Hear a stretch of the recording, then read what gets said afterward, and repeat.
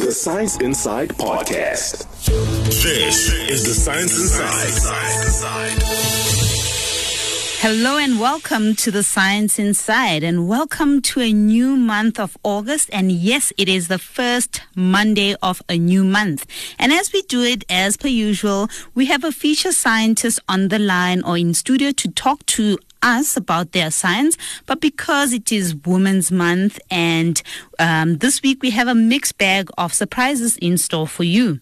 We will be dedicating this entire month to all the lovely women who are contributing to the various fields in science and communication and in their varying capacities. And today we will be having Elna Schutz and Lutfia Suleiman, who are no strangers to the Science Inside. Now, these young ladies have at some point both contributed to the Science Inside as presenters and producers, and we will be speaking to both of them about their experiences while working here at VOW FM, particularly as it pertains to communicating the sciences and educating the masses, and their career highlights, and of course what they have been up to since leaving the world of radio broadcasting.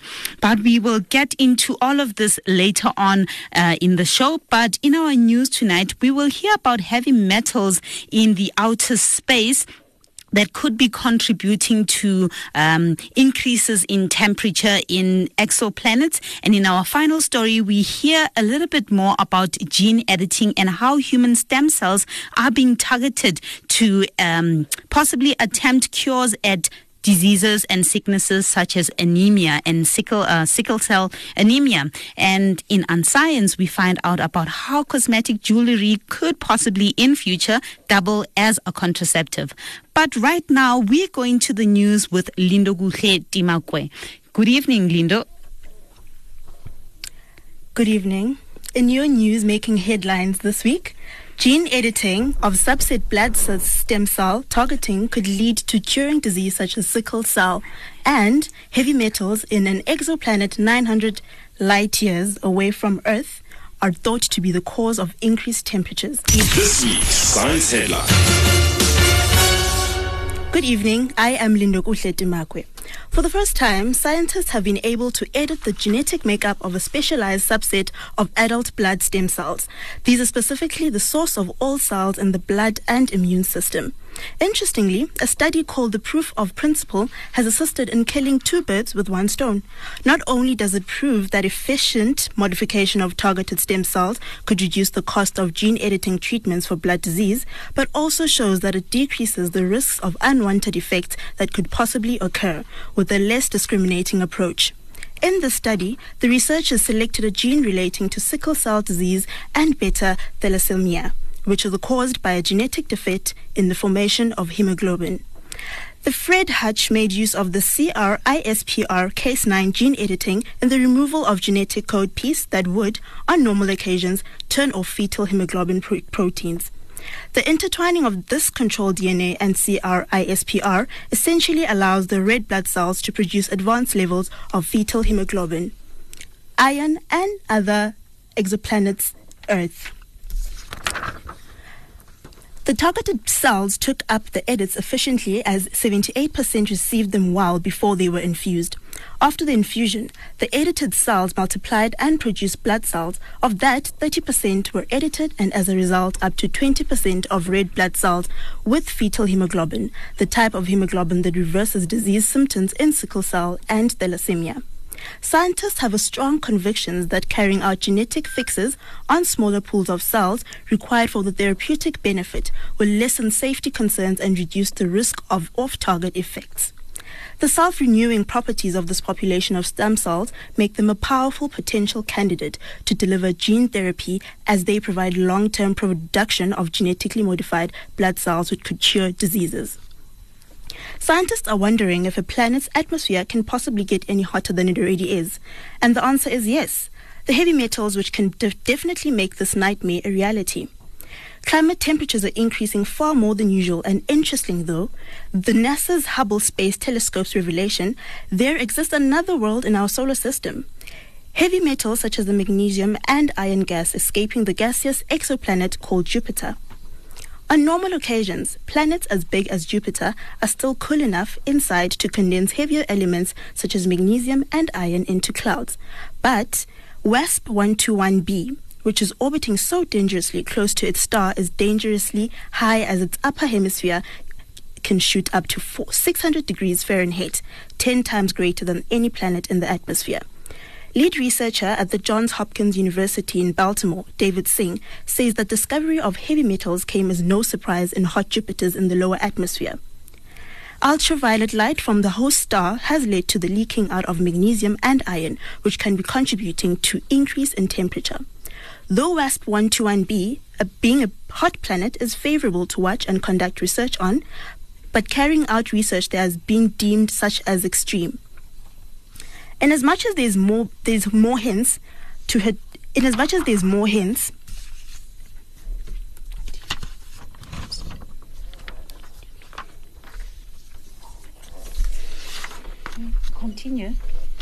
Continue.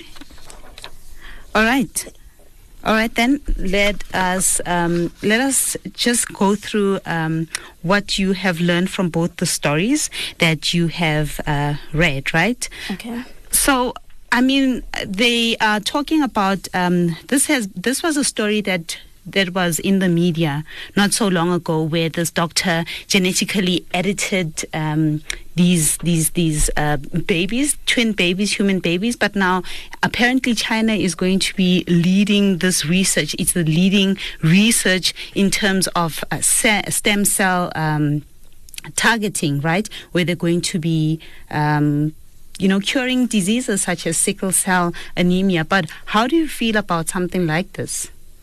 In my opinion, I think it's quite an advancement in the science department.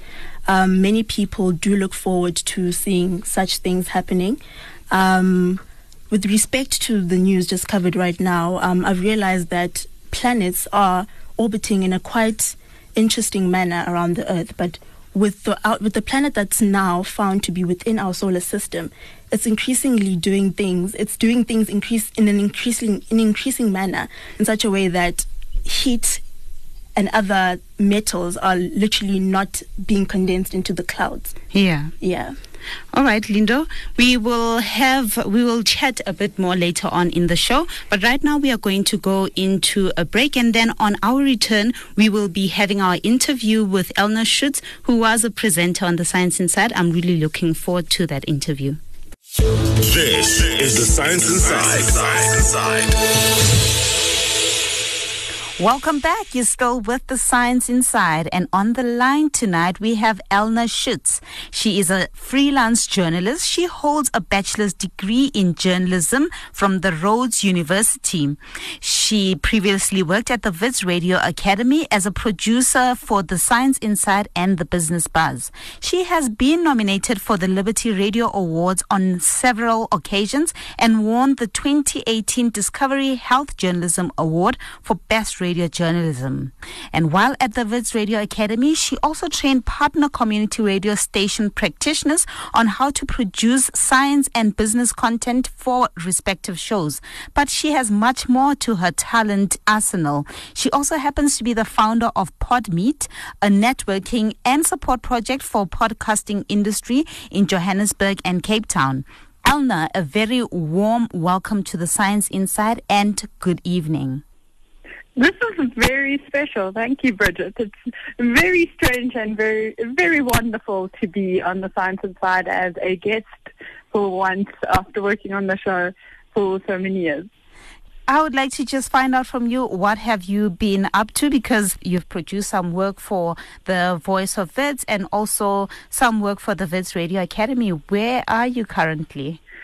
So now, as you said, I am a freelance journalist, meaning I am still working a little bit with audio and radio and podcasting. That'll always be my first love, and some of that is science journalism.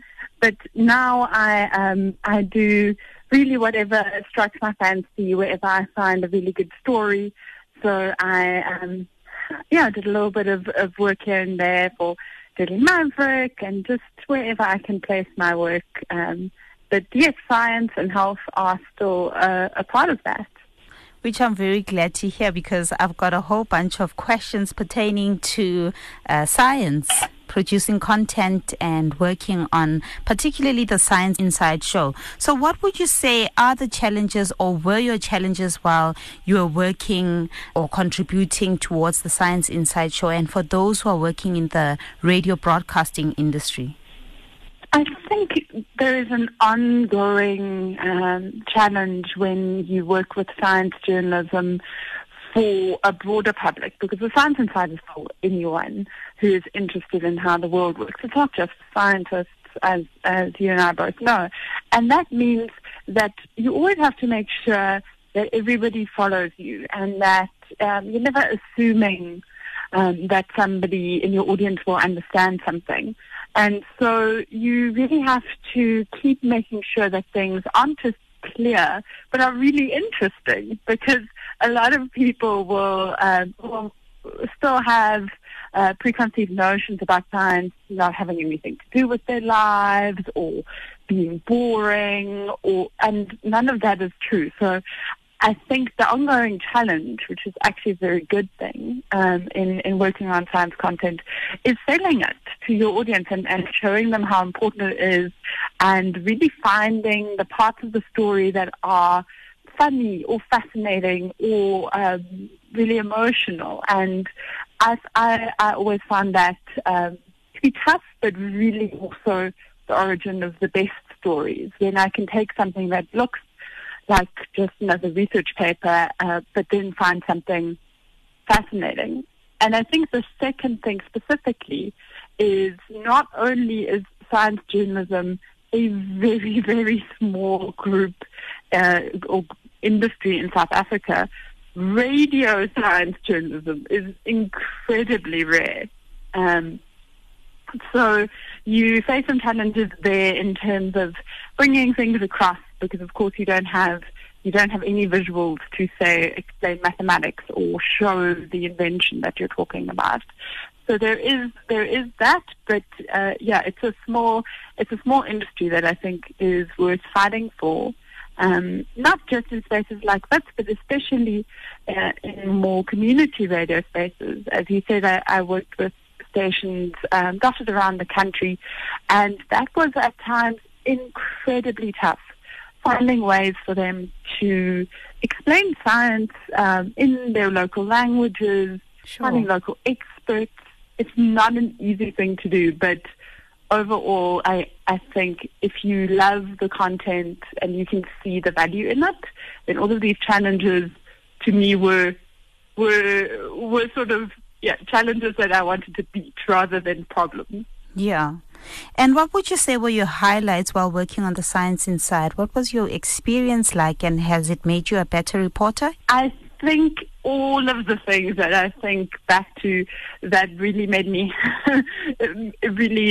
happy, or that I loved, as with most journalism, is when you get to go out in the field. And some science journalism is so fun and so ridiculous, from touching dinosaur fossils to running around after beetles in Johannesburg with the shuttle borer epidemic, and just getting the chance to meet incredible people. I've met Nobel Prize winners and astronauts who played the flute in space. So I think those are some of the big highlights.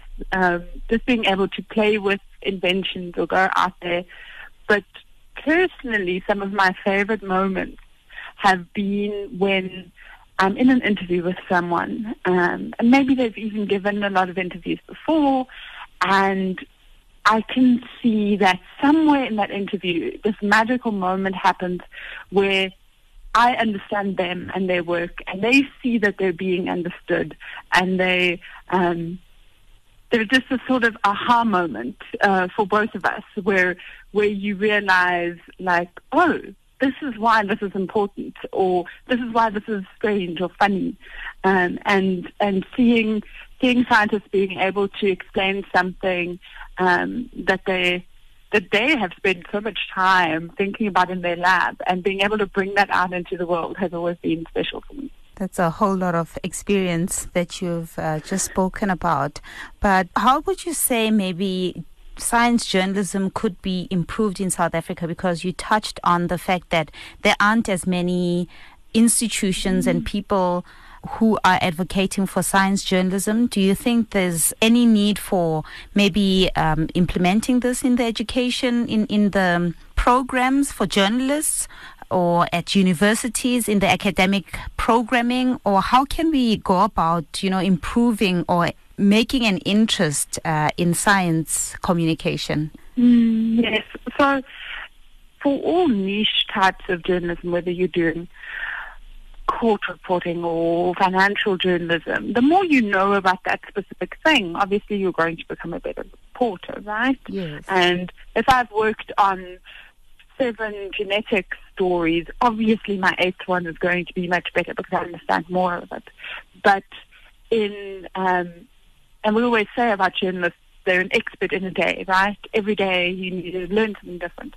But I really think that with science reporting specifically, and I'm putting health reporting underneath that, knowing what you're talking about and making sure that you understand it correctly is really important. Yes. And can, in some cases, affect people's lives and their health badly if you represent something and you start going around saying stupid things like bacon cures cancer or whatnot because you didn't take the time to make sure that you understand correctly. Mm-hmm.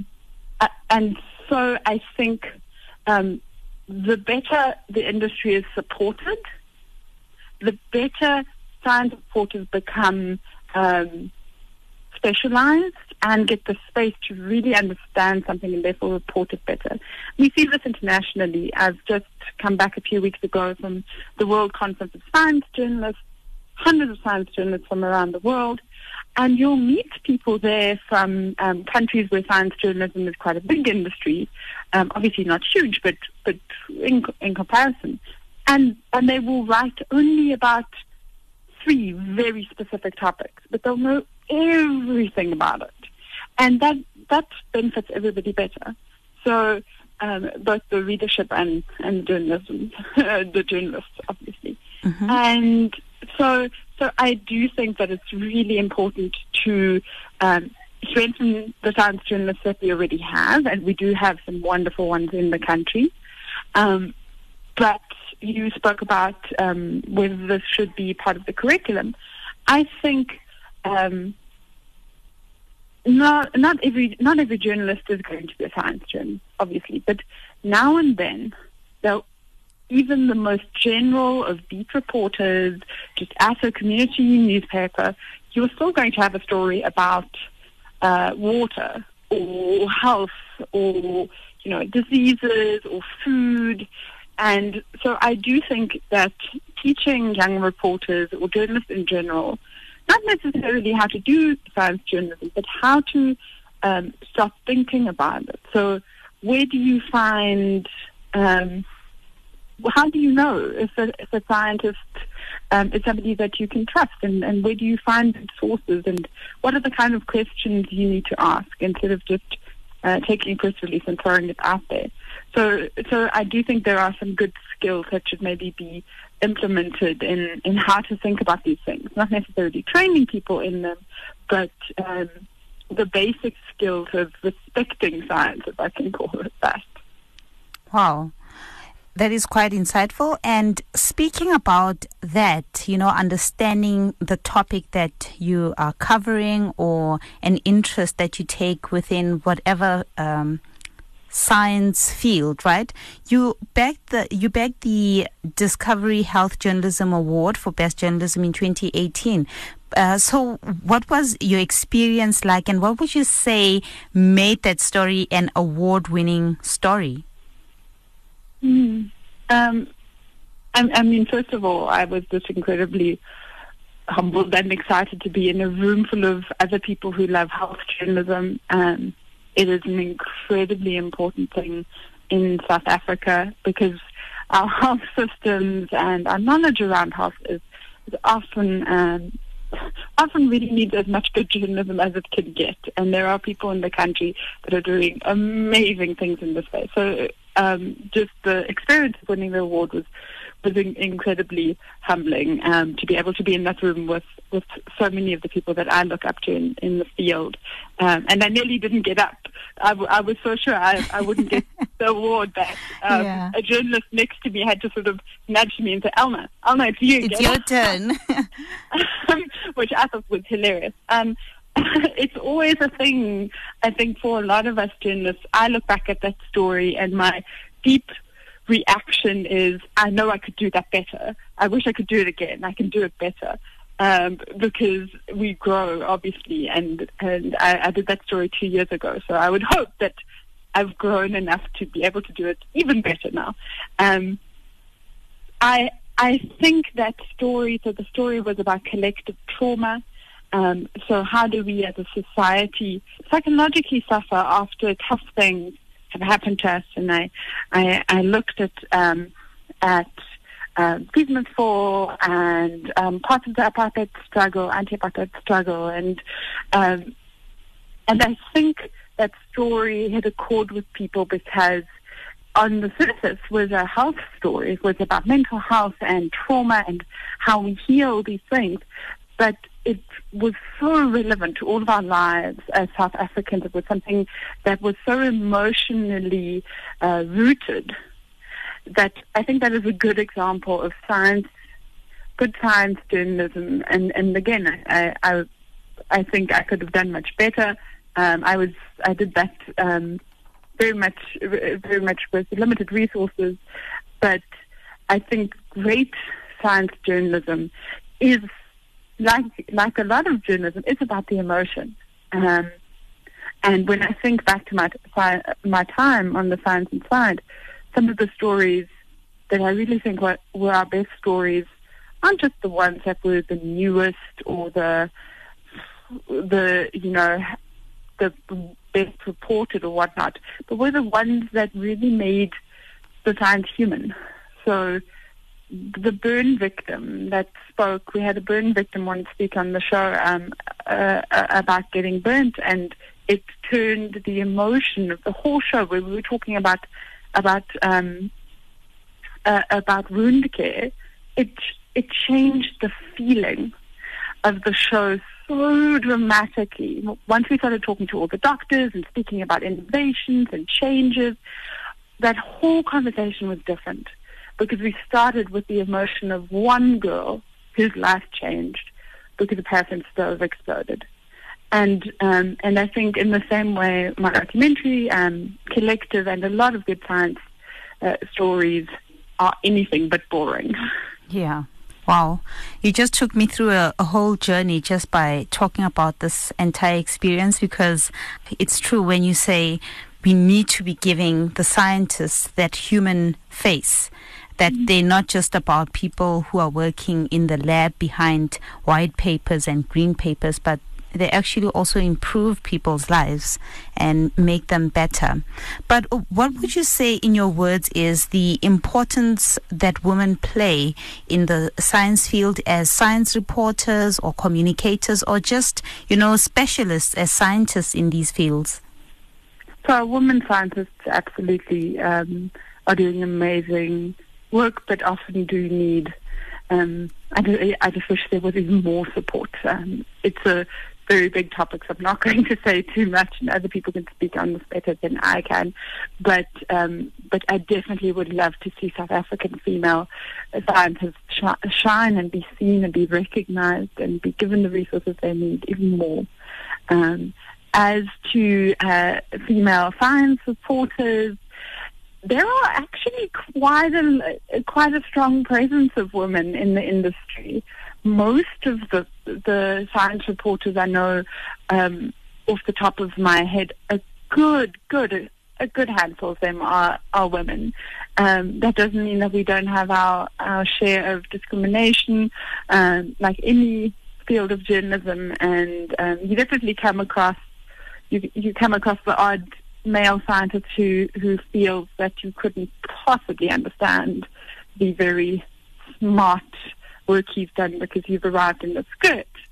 those things do happen, and I don't want to undermine them. And yet, there are so many great female science reporters, and I know Science Inside is going to speak to some of them. There's Nina Mum, and there's Sarah Wilde, and Linda Nortling, and the list just goes on. So I definitely think there's a presence, and there's a lot to be proud of. And one of those areas, just one small area, of course, is that at least within health reporting, there are quite a few issues in South Africa. They have to do with reproduction and with women's issues and menstruation and those kinds of things. And there are times when being a female reporter, they may grant you access that being a male reporter wouldn't. So there is that aspect, but I think we can be very proud of our female science journalists. Wow, and we are very proud of you and all the work that you've contributed to the Wits Radio Academy, to the Voice of Wits, and what you're doing with Podmeet as well.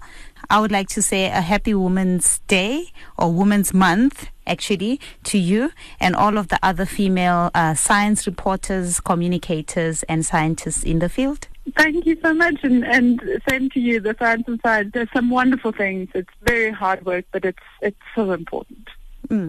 Well, thank you for being part of the Science Inside once more. It was lovely having you on the show again. Thank you. That was Elna Schutz, freelance journalist, audio specialist, and founder of Podmeet, a networking event for people with interest in starting a podcast or who are already podcasters. Stay listening. Up next, we have Unscience. This is the Science Inside. Hello and welcome back to the Science Inside. It's time for Unscience, where we look at the silly side of science. Sometimes it's a bit hilarious, sometimes downright strange and ridiculous. And today's Unscience was produced by Lindo Guhle Dimakwe. Lindo, what do you have on Unscience for this week? Okay, so we basically have something very interesting. I don't know if it has ever crossed your mind that your wristwatch can do more than just tell time, or that those stunning earrings could do more than make you look good for aesthetics. It would be great if I could pull a James Bond move, whip out something that could possibly harm somebody with, the high crime rates here in South Africa. But yes, I am totally intrigued. Tell me more. Well, the Journal of Controlled Release has recently published a report about a new technique for administering contraceptive hormones through special backings on jewelry like earrings. So the contraceptive hormones are contained in patches applied to portions of the jewelry in contact with the skin. So this basically allows the drugs to be absorbed into the body. Now, initial testing suggests that contraceptive jewelry may deliver sufficient amounts of hormones to provide contraception, though human testing has not been done yet. Really? Yeah. Yeah, well, I suppose with more contraceptive options, then there would be a higher chance of various individual needs of women being met. But I mean, South Africa is already known for its high crime rates, and God forbid, what would happen to my family planning schedule should my contraceptive be stolen? I mean, the criminal obviously wouldn't be aware that this is my contraceptive. Yeah. So now the contraceptive jewelry adapts transdermal patch technology that is already used to administer drugs that prevent motion sickness, support smoking cessation, and control the symptoms of menopause, but have never been incorporated in jewelry before. Now, this would be very interesting to start. In cases like that, I mean, it would obviously be a disadvantage, as these hormones may seize the transmission. However, I'm very sure that the patches are already available. I mean, we are aware of that. I guess then the scientists would just have to work on making the hormones stay longer in the case where it may be stolen. Well, it seems as if there is a lot of experience in making and using conventional transdermal patches. They are literally taking, contraceptive making to the next level, literally, right? And I mean, it's a very novel idea, but I'm not really sure of how it can be adaptable to the South African context, because I mean, those crime rates are high, guys. Yeah. And I mean, I can just imagine somebody just snatching that, piece of jewelry hanging around your neck or on your wrist. More especially if you're dependent on it. Yeah. Yeah. But tell me more. Definitely, like the technique could potentially be used to deliver other, pharmaceuticals, though it would only be suitable for skin permeable drugs that require administration of quantities that are small enough to fit into the patches. It is very important also to understand that not only the effectiveness and the economics of contraceptive jewelry, but also, the social and personal factors that come into play for women all around the world.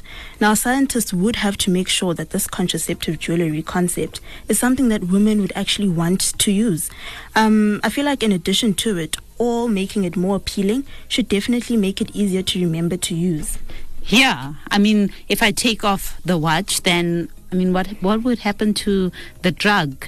Yeah. Would the drug still remain in my body? Would it still be effective? Because, I'm not going to sleep with my wristband or my wristwatch on or my earrings on, right? It's quite uncomfortable. Definitely. I'm assuming that the scientists would then have to work on, making sure that the transmission lasts longer. For example, just like the injection, which is well known, would last for probably 3 months or so. So I guess in cases where it's stolen or in cases where you have to sleep, the transmission stays longer. I guess it just saves the time for you to go there every 3 months to the doctor and all of that. Instead, you just have your watch next to you by your headboard and just put it on. Yeah. Yeah. So it reminds me of something similar that we spoke about some time ago, where the scientists created just this band it's a copper band. Mm-hmm. It's actually not even hormones, right? It's just copper, and then apparently that copper actually regulates your hormones, and then it acts as a contraceptive. So I was saying that looking into something like that, it's something I would use because, I'm all for healthy living and lifestyle and not being dependent heavily on pharmaceuticals. But pharmaceuticals have really actually assisted people, and especially with family planning. Yeah, they have. One thing that would be very interesting, in my opinion, are basically the after effects. The side effects. With most medication, you do get side effects after usage, first time, third time, whatever. My question would be, what happens with this one? What happens when you remove your earring? Are the side effects still the same? Do they lessen? Sure. What goes on? It's very interesting in that sense. Yeah. And I'm looking forward to whatever they're going to be telling us later. Yes. So it's unusual, it's unlikely, unscience. Unusual indeed. Unusual, unlikely, unscience. This is the Science Inside. You're still on the Science Inside, and I am your host, Bridget Lepere.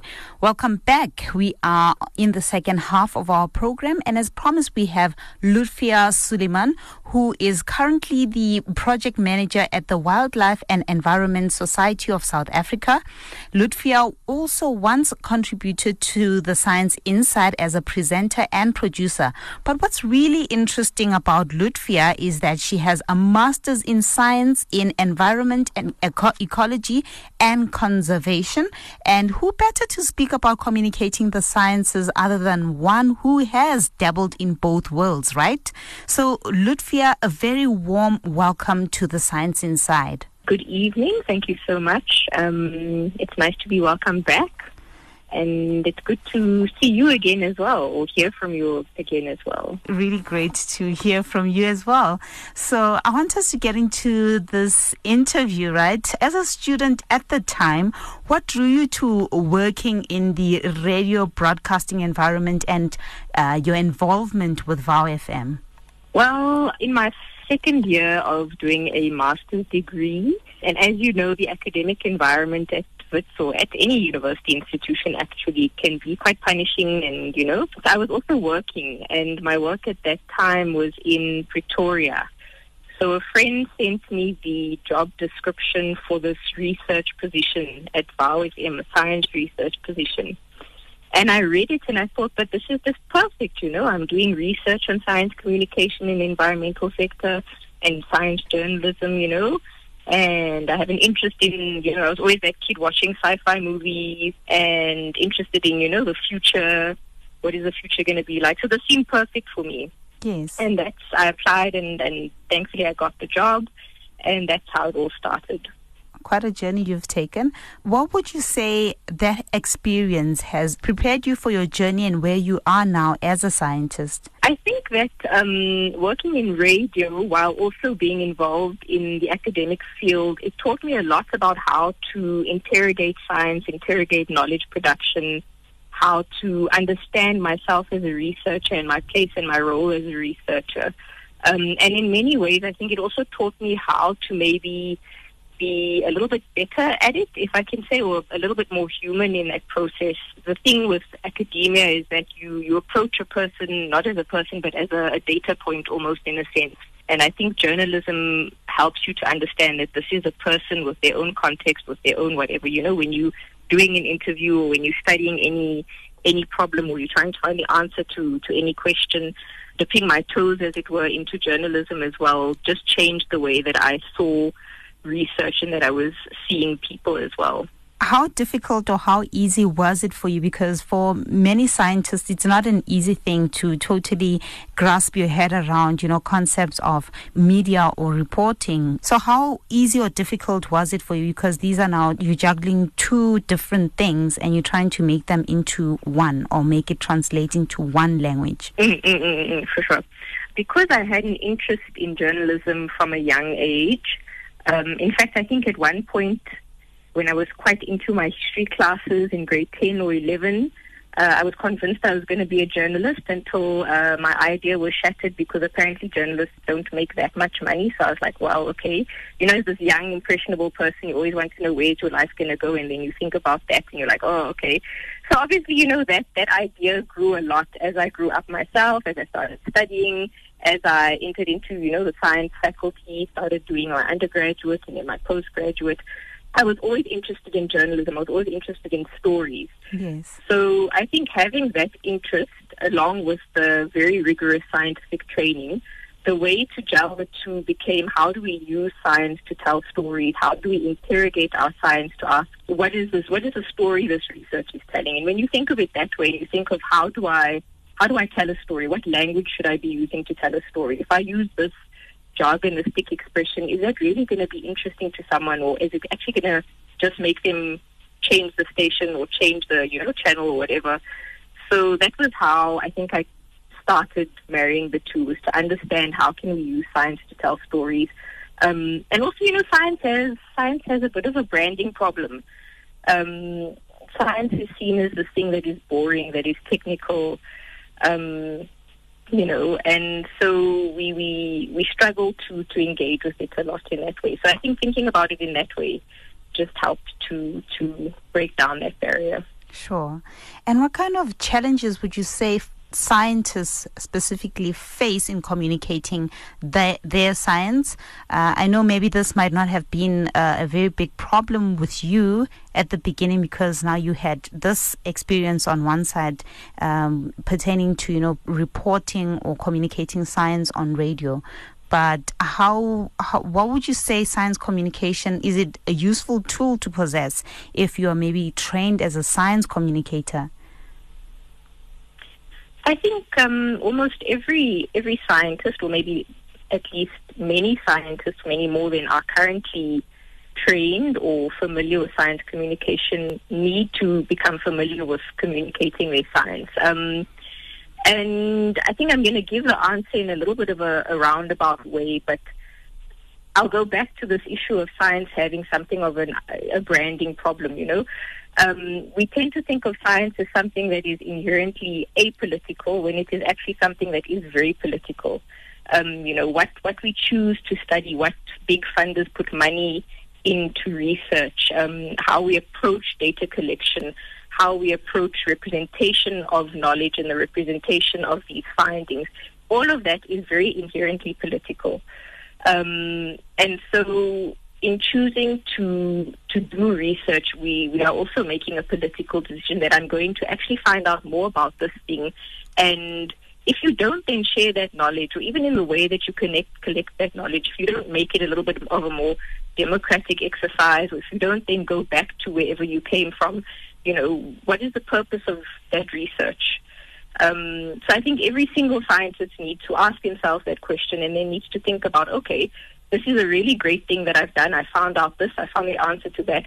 What is the point of my research? How can I take it back to the communities? How can I take it back to a place where it will make a difference or make some kind of a meaningful impact? And especially if, you were using, or you were talking to people, how do you take it back to people? So I think it's quite important. And in terms of the difficulties people have, I think it's that, unfortunately, our system of science takes us outside of that thinking, where we think that we're just going to do the study in a silo, in a lab, in wherever, and it will just stay here. Or we do it for, we get caught up in this academic system where we do it for academic prestige. So I think going back to the point of why are you answering this question, why are you doing this research, can help us to get back in touch with science communication and making it something that's part of society and not, at odds with society or not out of reach of society. And with that in mind, would you say that scientists or, say, your colleagues are warming up to that idea that they need to fine-tune their research that has been thought over for so many years and just simplify it for people at grassroots level? I've seen certainly many more people now open to the idea than before. I don't know whether people necessarily have the tools to do that, though. So maybe the training or maybe an understanding of how to share what they're learning about, or platforms to share what they're learning about. I know a few scientists who use, for example, Twitter to talk a little bit more about their research. But I'm not really sure if I have the answer to your question. Yeah, it's quite a difficult one just to also ask one person as well, because people work in various sciences. But I would like you to talk to us about winning the 2015 MTN Radio Awards for Best News and Actuality Show. What would you say is the winning formula for maybe somebody who's listening, who is a scientist, who would like to also learn how to communicate their science, but also merge these two seemingly different things, but could help each other in a way? I'm not sure I have the answer to that question. However, obviously when we were producing a show at that point, we were not necessarily producing it with the idea of winning this award. I think we were producing it with the idea of, first of all, we were very passionate about what we were doing, and we were very passionate about telling stories, but also we wanted to make it engaging. And I think that's really where the value in terms of, it being on radio and connecting with listeners comes in, is that we always thought a lot about the listener. We put ourselves in the listener's shoes or seat with every single story to think about, is this understandable? Is it boring? Is it making sense? Have I connected everything I've presented in the show? Have I threaded the story nicely?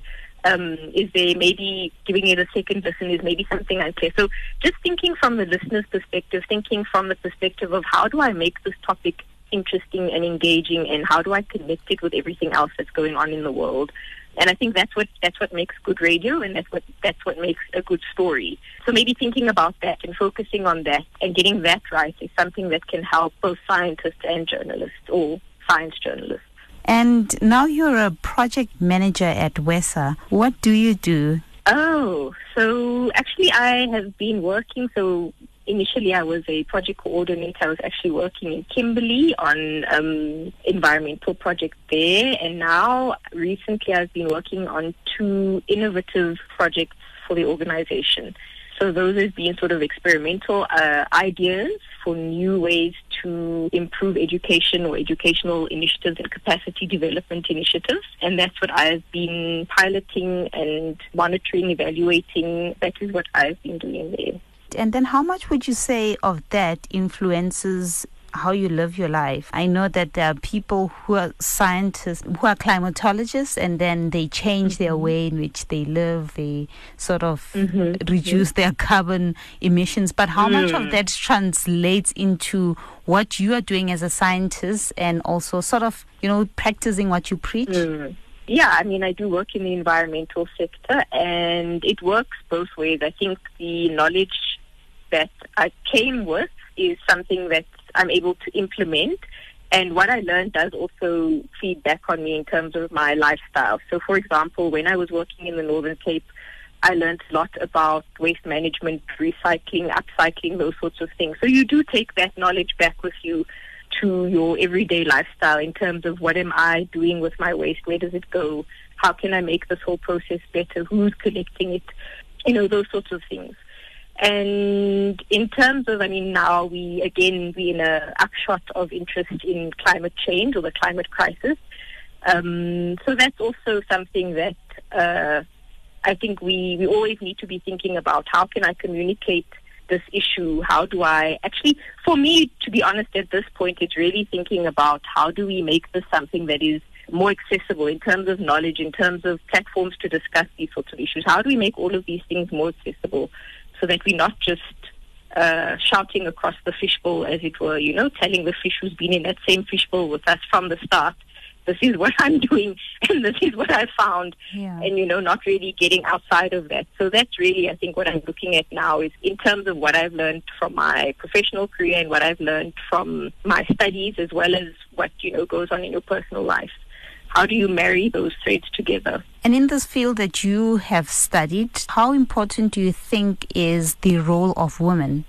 Sure. I don't think it can be underestimated. I remember seeing a thread recently that spoke about how a lot of the key male philosophers that we may follow, whether it was Karl Marx or more decolonial philosophers early, how they were all men, for example, and it looked at the story of, okay, but how were they able to sit and think and research and study so much at that time? Where, what role were women playing in their lives? And often it's the case of the women or their wives or spouses, whoever, played this very supporting role. And so I think in order for women to go forward in science, we need to support each other, to not be seen as supporters of men, but to be seen as knowledge producers, as much as we are feminine and we are mothers and we are this and we are that, but to be taken more seriously and to be put at the forefront of everything that we are doing with regards to, science and research. But just to really to put ourselves there, to not be shy, to tell people about what we are doing and to support each other in those roles. Do you have any parting words for our listeners? So maybe just to zone in on your topic of women in science for the purposes of this particular show, I think what's very important for us all to remember is that when we're thinking about radio, when we're thinking about science, it's always about voice. We're thinking about voice. And so I think I would encourage everybody to learn from listening, because that is what radio is about. It's about we learn, and to give the right people the platforms to facilitate dialogue rather than to talk at each other, to try and learn by listening as well as speaking. Yeah, just to learn from one another. Don't talk at each other, as much as radio sometimes can be a one-way experience. Turn conversations into genuine listening experiences, into genuine listening exercises, and to support each other in that way. Well, thank you so much, Lutfia. Thank you for making the time for the Science Inside. Great. Thank you so much. Bye. Okay, thanks. Bye-bye. And that was Lutfia Suleiman, who is the project manager at the Wildlife and Environment Society of South Africa. She once presented and produced the Science Inside, and we were in talks with her about communicating the sciences and where she is currently.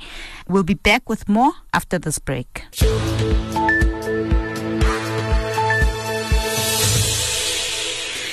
Hello, you're still on the Science Inside, and this week on the Science Inside, we were paying homage to all the special, hardworking, intelligent, and strong women who are making positive contributions to science, whether through reporting on various media platforms or in the classroom. But importantly, we are acknowledging and giving these women in various science disciplines a platform to shine and to talk about their work.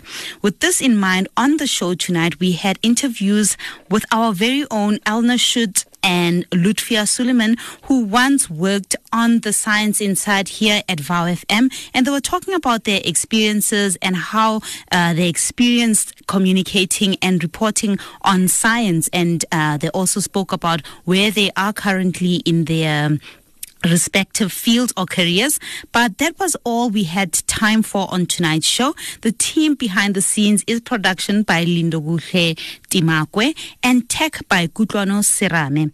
Our podcast is on podcastvets.journalism.co.za/science and also on iTunes.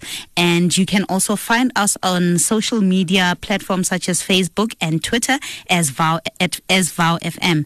The Science Inside is produced by the Wits Radio Academy, funded in part by the South African Department of Science and Technology. That was all for tonight. Good night. Stay curious. Stay informed. Stay on The Science Inside. The Science Inside Podcast.